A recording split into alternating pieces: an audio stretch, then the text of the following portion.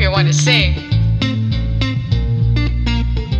Welcome to Woman Unplugged, a podcast of encouragement for today. Let's talk about the everyday matters of life: womanhood, motherhood, marriage, friendship, and more. We're all new to this thing called life. We've never done it before. Tune in to this podcast and be encouraged, inspired, restored, find new joy and purpose as you grow into the woman you are called to be. Let's go.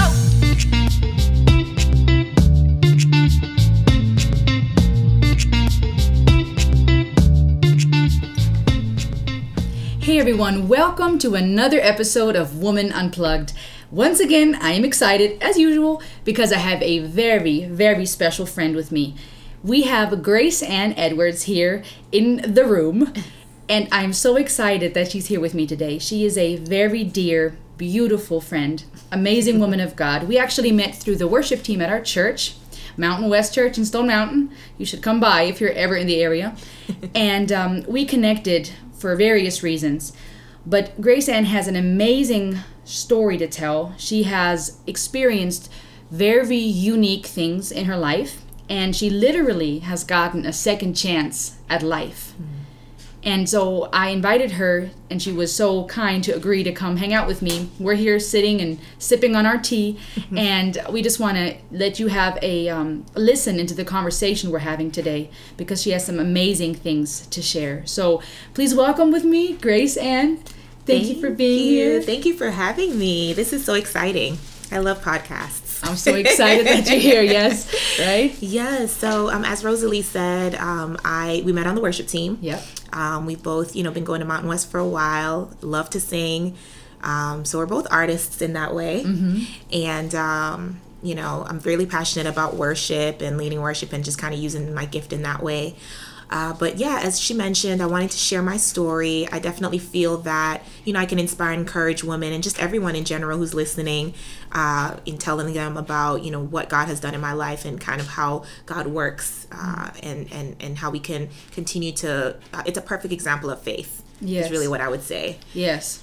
So should I just get started and tell them my story? Tell me what's been happening with you. You're such a light. You're always so happy and positive, but from what you've shared with me, you've been through quite some rough things. So absolutely. Tell us about that. So I would say probably about a little over 12 years ago, I was diagnosed with a rare kidney disease. Mm-hmm. It's called FSGS. That's the acronym, but that stands for focal segmental glomerulosclerosis. Oh, that's a word. Say that fast 5 times. It's a lot. I would say back then it was pretty rare. So if people had that, a lot of people didn't know about it, but it's a type of nephrotic syndrome, a type of kidney disease essentially.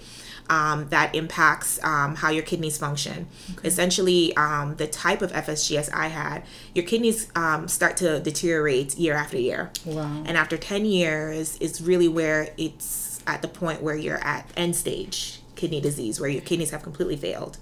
So by then, I had less than 10% functioning left. So 12 years ago. When I got to the 10-year mark. When you got to the 10-year mark. When I got to the 10-year mark, yes. Oh, wow. So I had been living with it for the last 12 years. Okay. And I discovered that I had it actually, interestingly, in college. So I was sick one day. I had strep throat, went to the nurses or the clinic on campus, and my blood pressure was just crazy high, through the roof high. And my dad is hypertensive, so I'm always aware of things like that because of that. Right. So I said, this is unusual for someone my age. I was 19 at the time. There's no reason. I was healthy. I mean, I dance as well, so I was dancing. I was active. There's no reason I should have this kind of blood pressure. And it was just odd. So I lived about an hour from campus at the time. So I drove home to my home doctor, and they ran some tests, and they found that I had protein in my urine. And that's an example of some issues with your kidneys, because protein's not supposed to leave your body in that way and be found, in that regard, because it's supposed to be healthy. It's supposed to stay in your body. Right. When your kidneys are filtering properly, you're not supposed to lose that. Okay. So then that's when they decided something's off based on my numbers. Let's do a kidney biopsy. Okay. At that time, they found scarring on my kidney. And they said, okay, this is unusual, again, for your age. Why do you have high blood pressure? Why do you have scarring on your kidney? Obviously, these things are related.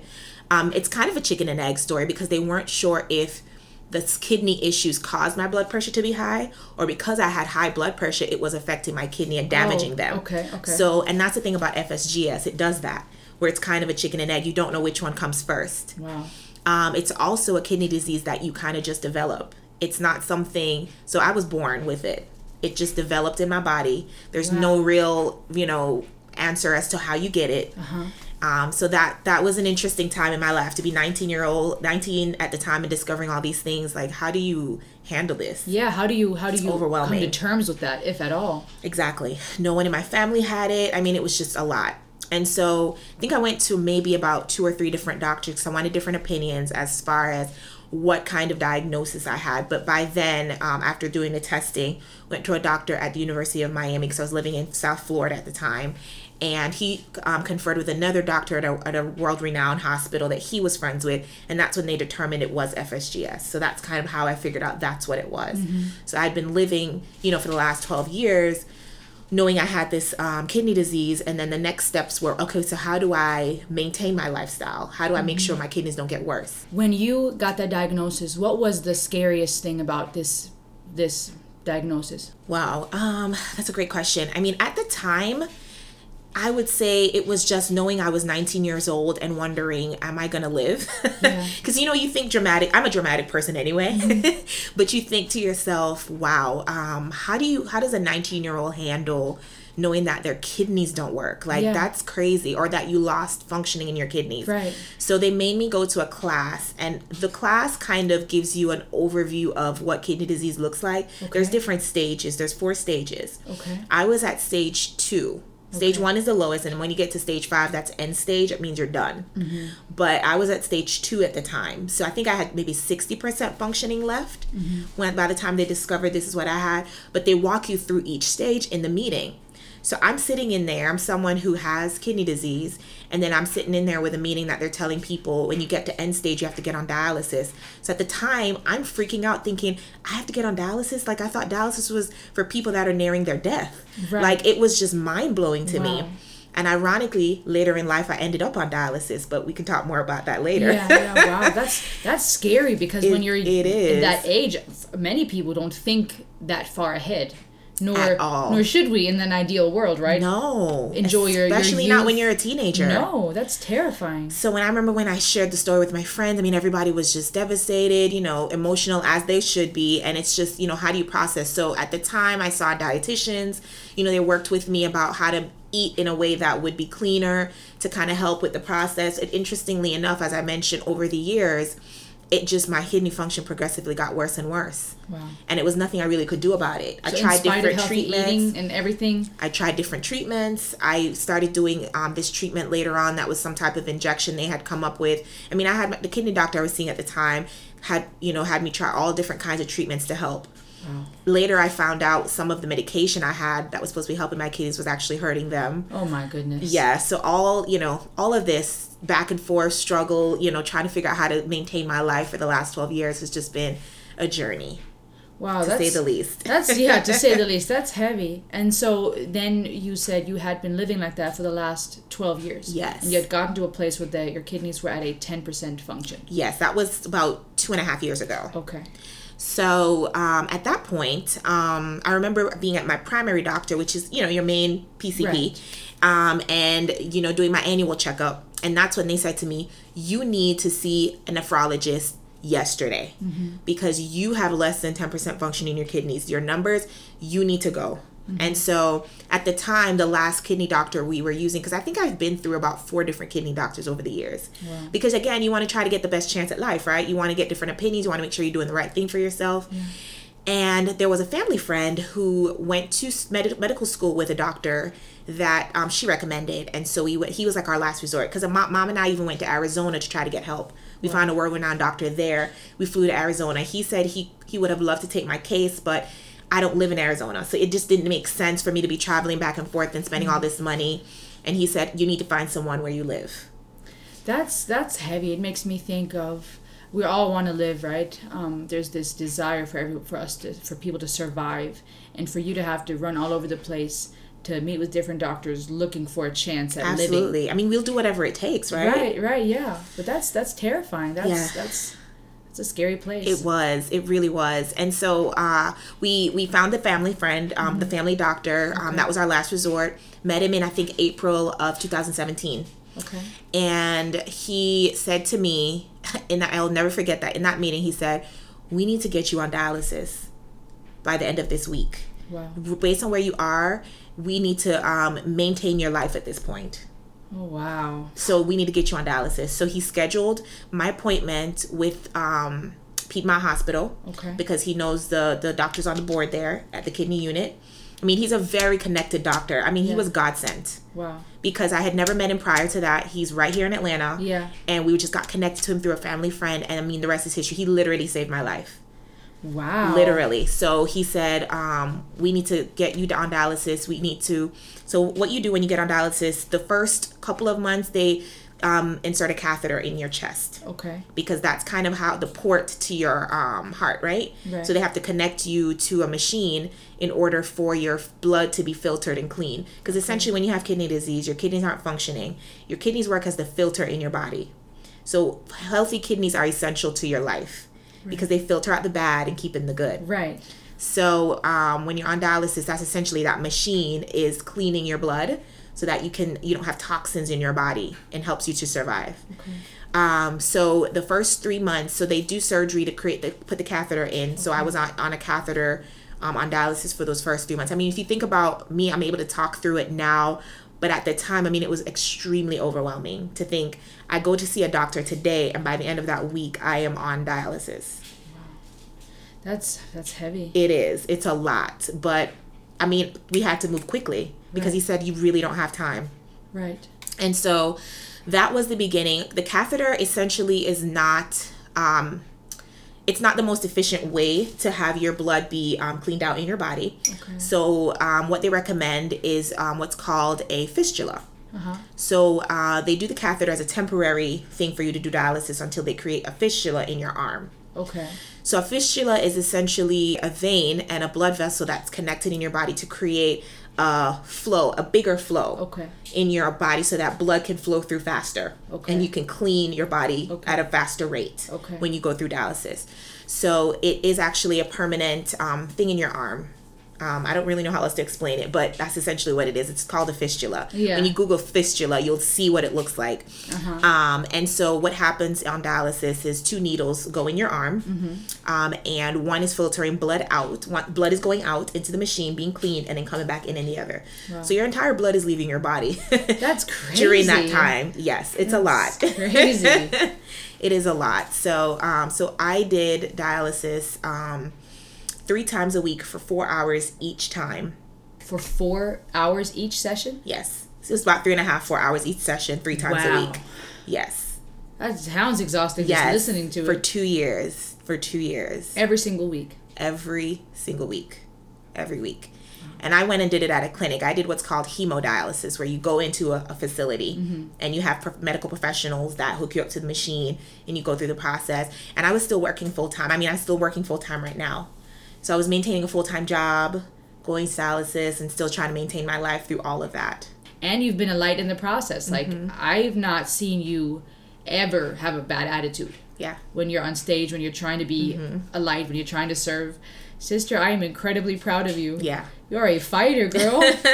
It's tough. Wow. It's been tough. I would say, if I'm honest, in 2017, I was depressed. That was the first time in my life I can say I was truly depressed in 2017. Because of everything I had going on. I mean, I was maintaining, and I say maintaining in quotations, for up to 10 years at that point, dealing with knowing I had kidney disease. Somebody told me to say you were diagnosed, not that you had, because you want to claim it as your own. Right. You were diagnosed with kidney disease, right?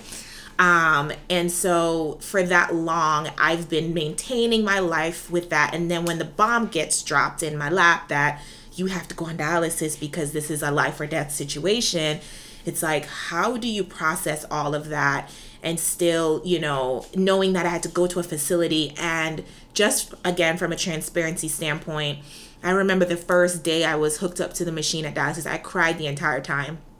And I remember one of the text there, she was interesting. She shared with me a little of her story, but she's a breast cancer survivor. And she is maybe about 3 or 4 years older than me. So knowing that she was that young, and she, you know, she's in her 30s and she dealt with that, and she was just saying to me, you know, you are stronger than you know you are. You know, this is a tough time in your life, but you will get through this. And I will never forget her saying that to me, because I would just remember being in that facility thinking, how am I on dialysis? At the time I was 31. Yeah. And everybody in that room was at least 55 or older. Wow. And I felt like, how am I here? Like, this makes absolutely no sense. I should be living my life. Why is this my story? You know, I'm relatively healthy. Nothing else was wrong with me. I'm not a diabetic. I don't have high blood pressure because I eat poorly. Because I was very active. I was working out. I mean, like I said, I take dance classes. I've danced. It's an active part of my life. So I'm doing all the quote unquote right things. Why is this happening to me? You know, so it took a while for me to truly process, you know, just the situation. Wow. So it was definitely a tough time. And think about coming off of a high of my 30th birthday the year before, where I had an amazing time traveling the world, and then coming back to that, it was just insane. Yeah, talk about a crash, right? Yes. Like a drastic change of life. Yes. What did your life look like during that season where you had to go through all the dialysis? Obviously, as you said, that was a big part of your schedule because of how often and how long you had to do it. Were you able to work out, to continue dancing? Did you have to, I suppose you had to continue watching your diet? Like, what was your day-to-day life personally like during that season? Yes. So when you're on dialysis, you actually have a strict diet. Okay. They call it the renal diet. So you have to stay away from certain foods, which is a lot of things, to be honest. Foods that are high in phosphorus and high in potassium, which is a lot of processed foods, which truly we all should be staying away from those things anyway. Right. So you're really just eating a clean diet. Okay. You know, with the exception of foods that are just high in potassium. So, you know, like a lot of fruit and vegetables that we like are high in potassium. Yeah. So I had to stay. It was a very interesting way, but I had to adjust my lifestyle to fit that. And I did everything by the book, I will say. It's funny, when I got through the other end of it, I'll fast forward a little bit. My doctor, I remember him telling me, you are the healthiest dialysis patient I know. Really? Yes. He's like, you do this thing very well. Wow. Because my numbers were exceptional. You would never, like I said, and you've said it, but most people, if I never shared what I was going through, they would not know. Yeah. Because kidney disease is an invisible disease. Yeah. It's one of those things where people don't see it on you, right, unless you share with them, this is what's going on with right, you, with me. Right. So how did you get to a place where you were able to do all these things, follow this strict diet, go to your dialysis every week, and still keep a positive attitude? I will say, I mean, that's such an interesting question. It definitely didn't happen overnight. Mm-hmm. It's an interesting thing. So I will definitely say my faith has strengthened through this process. As I mentioned to you, I definitely was depressed the first, couple of months going through all of it. But I think once I got to a place where I finally got a routine and a rhythm, through, as you said, through leading worship and being able to know that I have an impact in bringing people closer to Christ, encouragement from people that didn't know anything at all about what was going on in my life, but they were still able to come to me on a Sunday and say, wow, I really enjoy the way you led worship today. I love to see you up there every week. You're so positive. And it was so encouraging. It was really just kind of the Holy Spirit just feeding me to let me know, I have you covered despite everything you're going through. And I've always been the type of person to look at the glass half full, even with everything that I have going on. And so, over time, I really got to a place where I could see the silver lining, I guess, in what I was going through. And just, again, encouragement from friends and family and from strangers that whether they knew what I was going through or didn't know, but they were able to kind of help me see that I was a light. It really helped motivate me to stay positive through everything I was going through. Right. I want to say it was maybe 6 months or sometime within the time I was going through everything, 6 to 8 months later, I finally had the courage to share it at my church. I don't know if you were you were there the day I shared it. It was one Sunday. It was a Sunday that I sang. And, you know, Pastor Michael brought me up on the platform. Yeah, I believe I was Yes, there. you, okay. And, you know, just kind of shared with the church, hey, you know, I've been on the worship team, and just kind of shared a little bit of my story with everyone. But essentially, as you know, when you're on dialysis, the only way to get off dialysis is to get a transplant. Right. So that's really where I was at that point. I mean, dialysis maintains your life, but it's definitely not the best solution to living a healthy life when you have kidney disease. And honestly, is it even a sustainable solution for the rest of your life? It's not sustainable for the rest of your life. There are people that have been on dialysis for years. I do know of a woman that was on dialysis for 30 plus years. Wow. Because I did research about that. But, you know, when you think about, again, I'm a woman in my 30s, still young, still wanting to live life as full as I can. That is not the ideal situation for someone like me. Exactly. That is so young. The doctors will tell you that. Exactly. So they highly recommend that you get a transplant. Okay. So that's essentially where I was. But I remember when I knew that that was my realization, it's like, how do I process this, you know? And I remember one of the first things my mother did is share my story on her Facebook page, and she shared it all over the world. And I mean, I checked it recently, about 2-3 weeks ago. It came up on my feed again.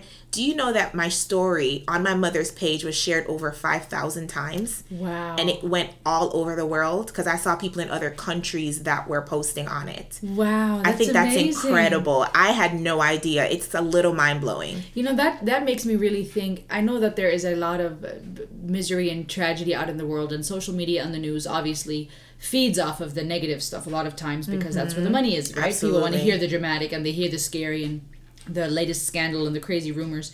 But it's encouraging to see also how much goodness there is. Yes. And how people come together. When it comes down to things like this, I see in the body of Christ in church, and even with people that are not believers, that there is kindness that goes around, where things like social media are used for such a positive thing. Yes. It's inspiring. Yes. Everything that we have access to as it relates to social media and human interaction can be used for good. Yeah. And so it's a really amazing thing when we can do that and have a positive impact. I love it. I love that they did that. I really love that. Yes. I'm sure that was very encouraging for you. It was mind-blowing, to say the least. So, but I remember when she shared it initially, and I was just not ready to do that. I've always been a very private person. That's just how I've always operated. I don't share a lot about myself. I don't, put myself out there very often. And so I know that going through this journey, it was a huge challenge for me to be transparent, to be vulnerable, and ask for help. Yeah. And so that sharing it at church was the first step, to being public about it. And what was even more encouraging for me was how many people stepped up to try to donate on my behalf once they heard about it. I mean, it was really encouraging. That's amazing.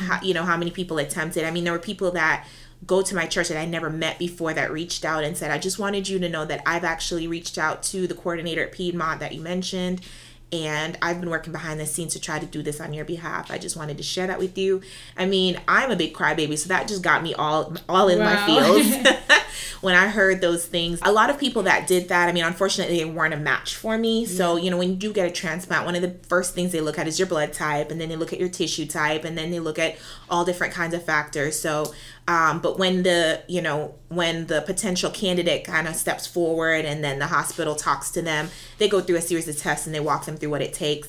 But my younger brother actually stepped up to be a donor on my behalf. Aww. I remember when that happened. So maybe about 3 months into being on dialysis and knowing I needed a transplant, my brother, and he didn't tell me at first. He kind of did it as a surprise for me. I found out later on.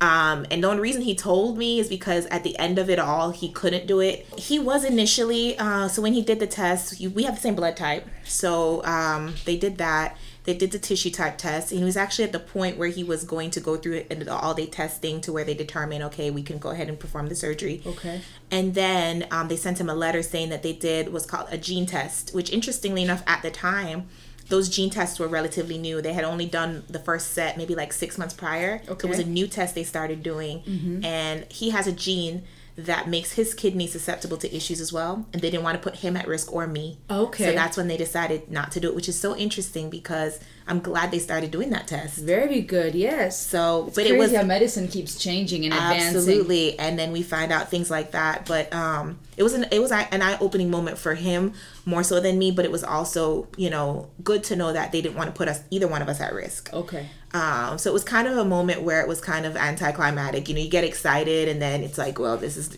So I said, well, this is just not the way God wants to do this. And that's okay.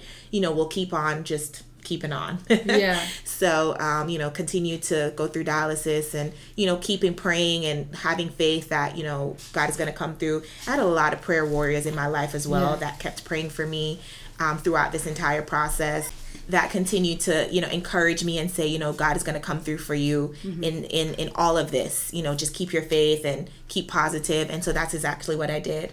It wasn't until January of this year, 2019, yes. Okay. Our church goes through an annual fast, as you know, and it's usually at the beginning of the year. And one of the things I fasted specifically was just social media. So I took that time really to just it was just me and Jesus. We were just, you know, spending a lot of time together, just back to back every day. Any free time I had, it was just all us, right? And a lot of what came out in those talks and conversations and devotionals was just, I needed to be obedient. And one of the biggest things, as I shared with you earlier, that I run away from is vulnerability and being open. Yeah. And the Holy Spirit was just telling me, I need you to get over that and be obedient and share your story publicly. And I had been fighting it for 2.5 years. Wow. And so many people in my life would say, you know, have you asked out for help? What have you done to be out there? And I just was keeping it to myself. Only my close friends and family knew. Okay. And, you know, sharing at church was the first step. But even then, you know, what that did was open up people to pray for me and kind of share, but it still wasn't what I needed. Right. Let me ask you this real quick. Why do you feel is it so hard to be vulnerable? You had this crazy diagnosis that is very personal and it's very intense. Why is it, I think many people could relate to that fear of being vulnerable, of putting out there what's happening to us, especially when it's so heavy or such a life and death situation. Why was that for you? I mean, I would say, I think human nature in general, I mean, people don't like to feel that they are burdening others with their issues, so to speak. Yeah. I think it's just a matter of, you know, you want to maintain this appearance, I guess, if I'm being honest, that everything is good. When we all know we all struggle with things. Right, or that we're self-sustaining, I guess, that we can do it on our own. Absolutely. I think I've always been extremely self-sufficient. Even if I'm struggling in something, I'm going to try to figure it out on my own before I have to ask for help. Right. Maybe it's a pride thing. Yeah. Maybe under it all, it's pride. You know, you don't want to feel like you need anyone. Right. So it's humbling when you really realize how much we depend on each other. Yeah. Or that it's okay to depend on someone. Yeah, that's how we were created, actually. If we're supposed to be the body of Christ, right? Absolutely. One body part can't say to the other, I don't need you. Exactly. Yeah, we act like it sometimes. That was a huge learning for me in this moment.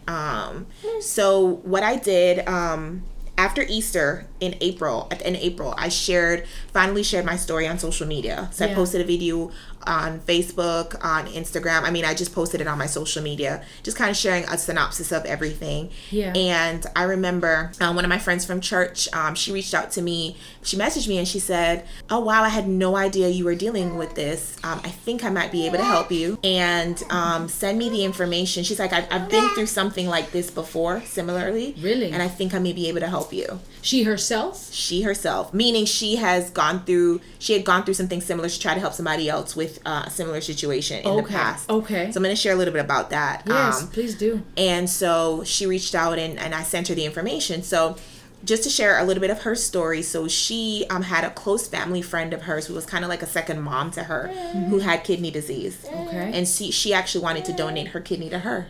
So she went through the process. And this was about 2 years ago. Okay. She went through the process and, she was a match, did the testing. They were about to do the surgery. And then they told her that there have been some complications, and they weren't able to perform the surgery because her body could not handle that invasive of a surgery, so they weren't able to do the transplant.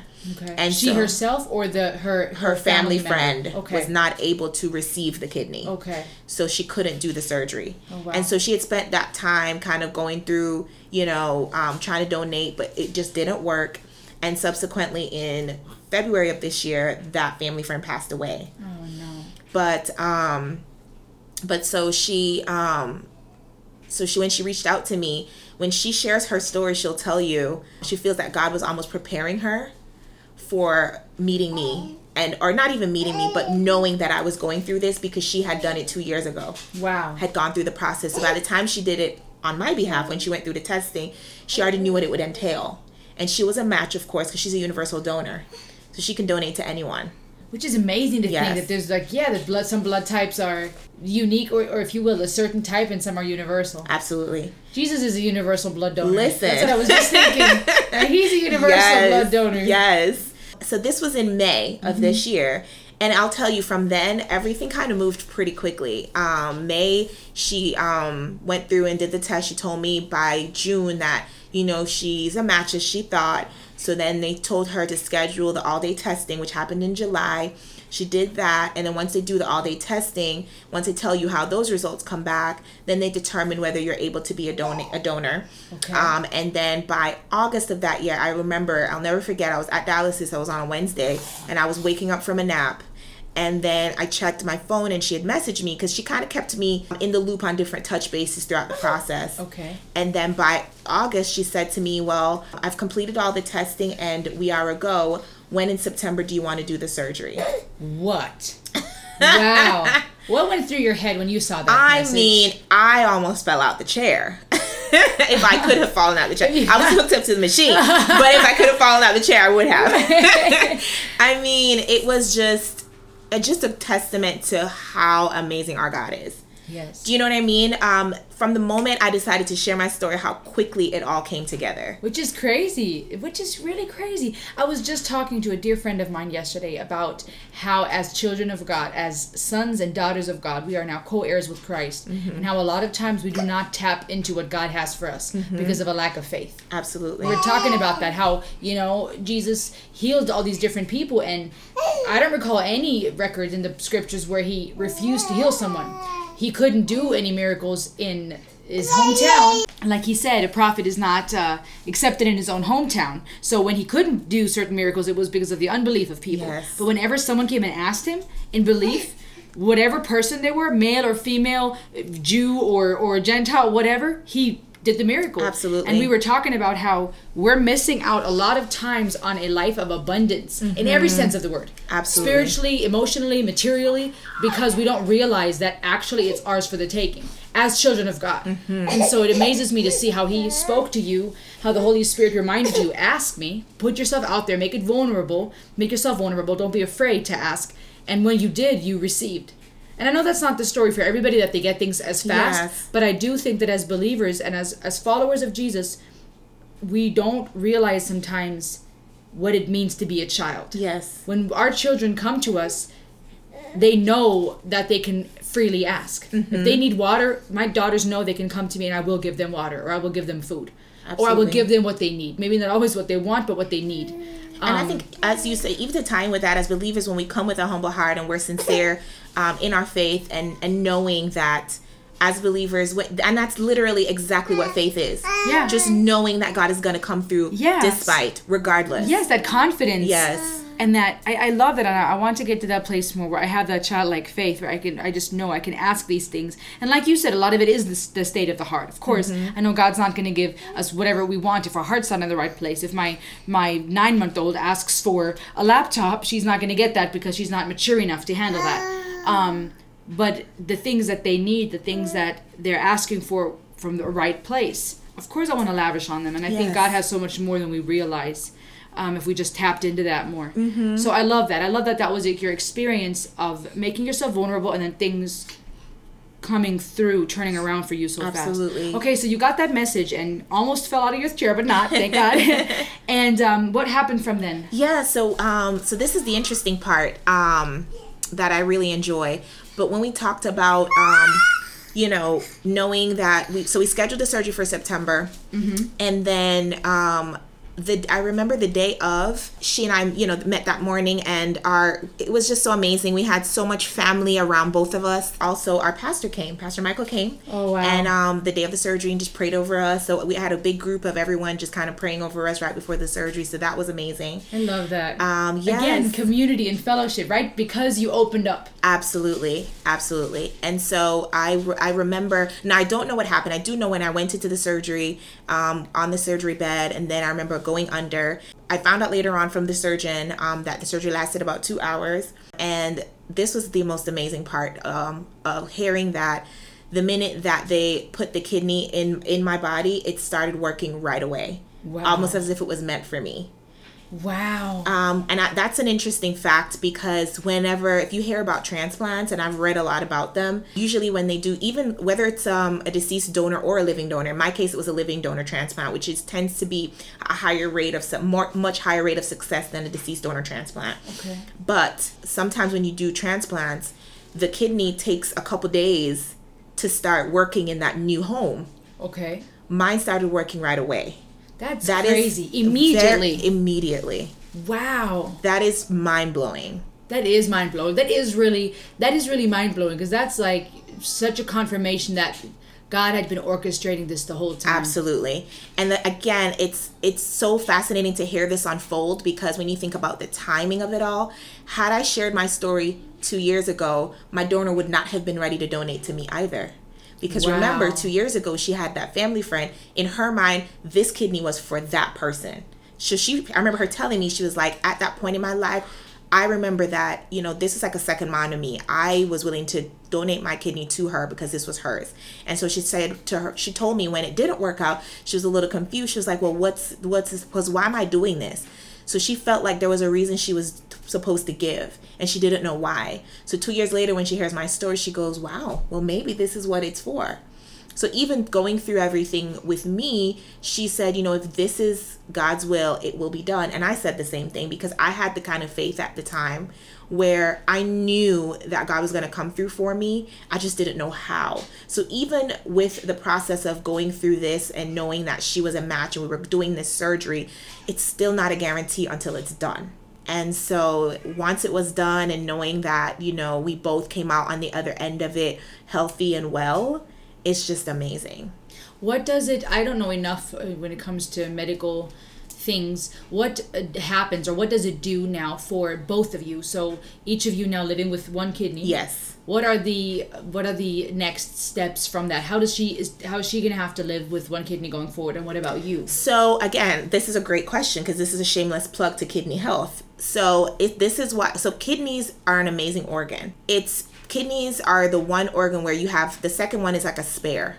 That's why if you hear the slogan, share your spare, that's what your second kidney really is. Okay. It's literally like a spare tire in your body. Wow. So if you have a flat, you can use your spare, and it'll work. So your body, the way how our bodies are set up, with one kidney, so the kidneys work like this. I know a lot of times people think about, when I think about percentages, your kidneys functioning at this percent, 100% or 50% or what have you.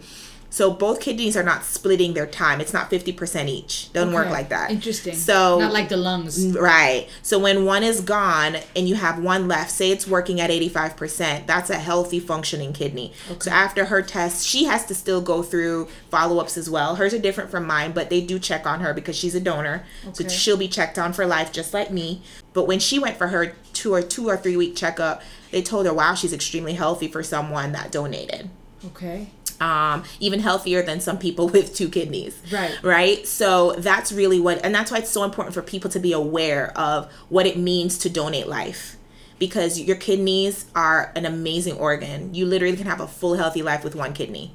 Right. And so that's essentially what we both have right now. That's amazing. Is able to have a full life. You know, it's really comforting. I see so much hope in this story, because even how God orchestrated it. You said something significant just a minute ago about how if you would have put your story out there, or if you would have started asking 2 years ago, the kidney that was meant for you would have not been ready because she thought she had this kidney for this other person.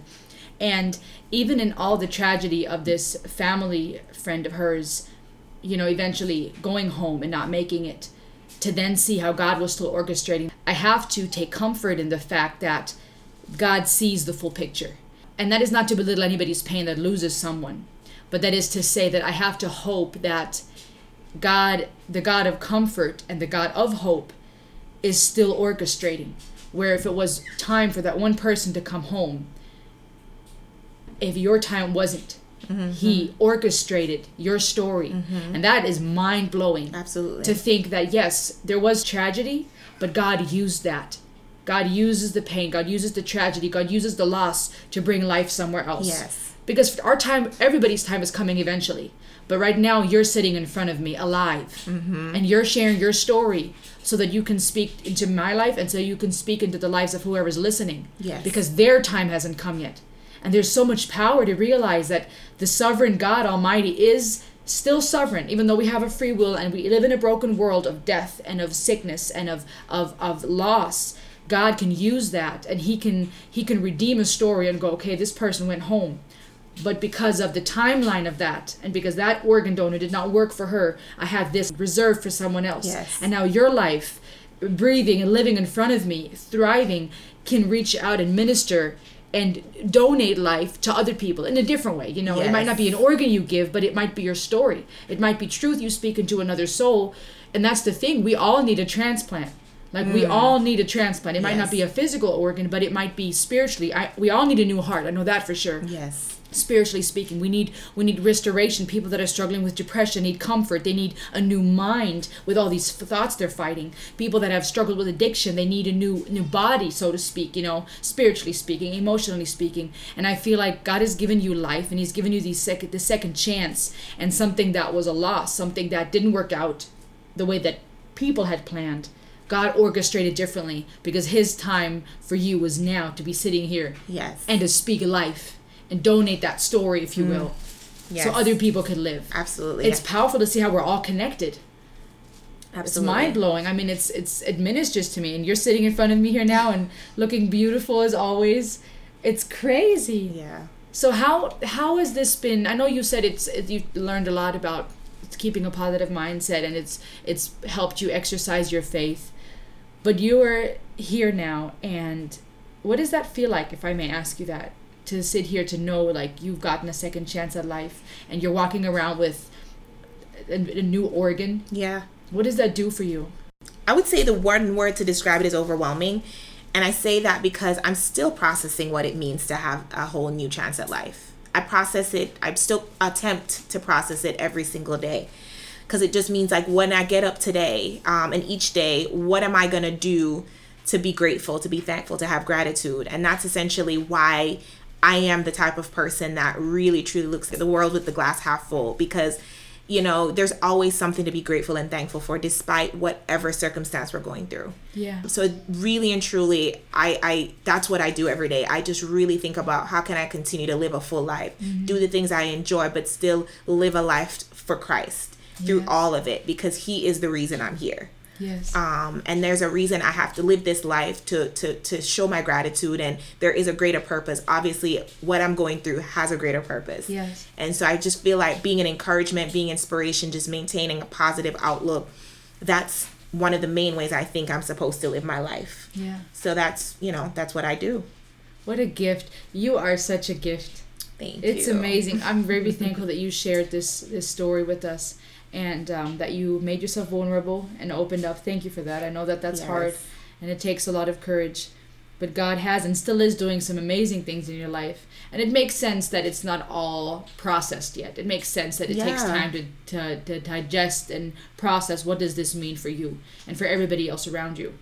But it is cool to see how, not just cool, it is amazing to see how God orchestrated all this, and how all these years leading up to the surgery and the transplant were all part of the bigger picture. Like I just said, you know, it was all part of the plan and the timeline and the way that it happened. You know, man plans, but the Lord directs. Listen, God's timing is always perfect. Yes. Which is crazy. What would you say to someone that struggles with trusting in that God's timing is perfect and that it's important to have faith? It's so scary. For me, sometimes it's scary to really trust. It is still scary for me, because I'll be, again, in the transparent moment, I don't know that in every area of my life I have this level of faith. But for whatever reason, I felt compelled to listen and just obey God in this area of my life where he said, I need you to trust me in this. And it literally came to me.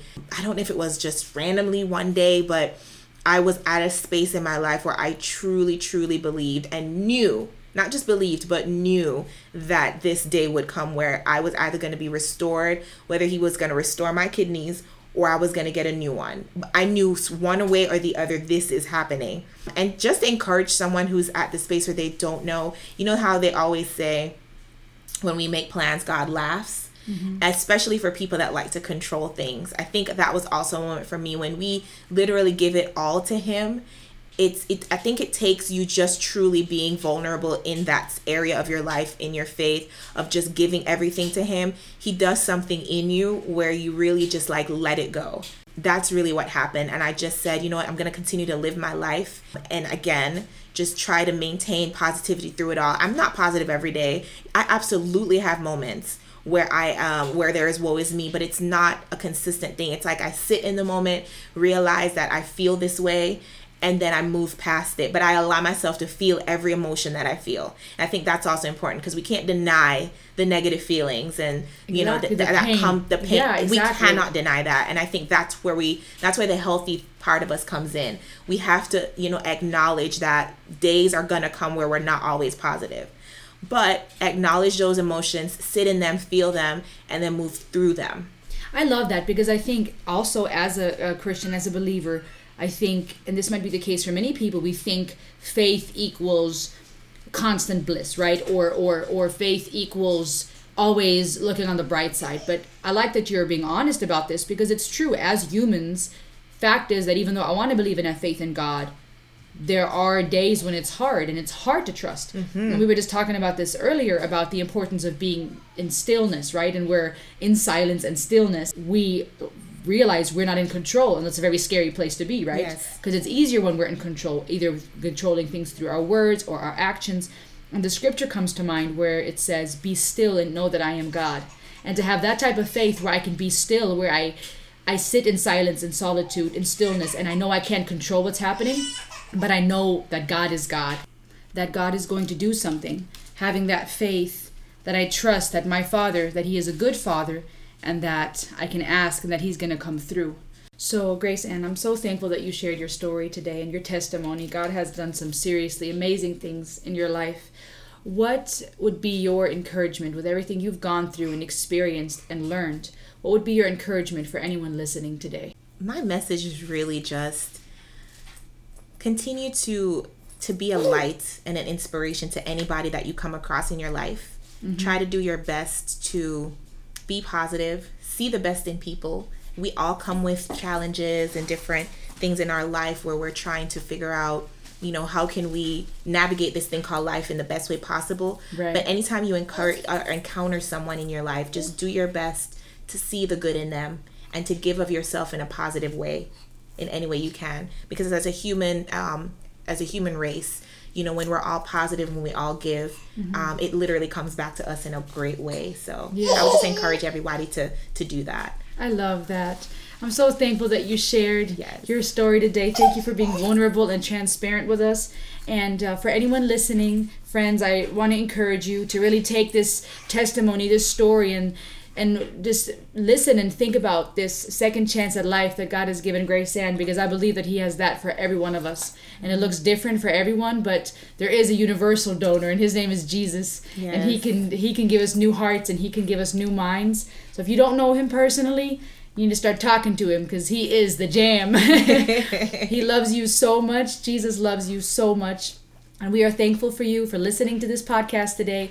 Grace Ann, I'm thankful to you for sharing your story. Yes. Thank you for being here today. Thank you for having me. Thank you for being here. We enjoyed our tea and our fellowship, and I hope you enjoyed this podcast.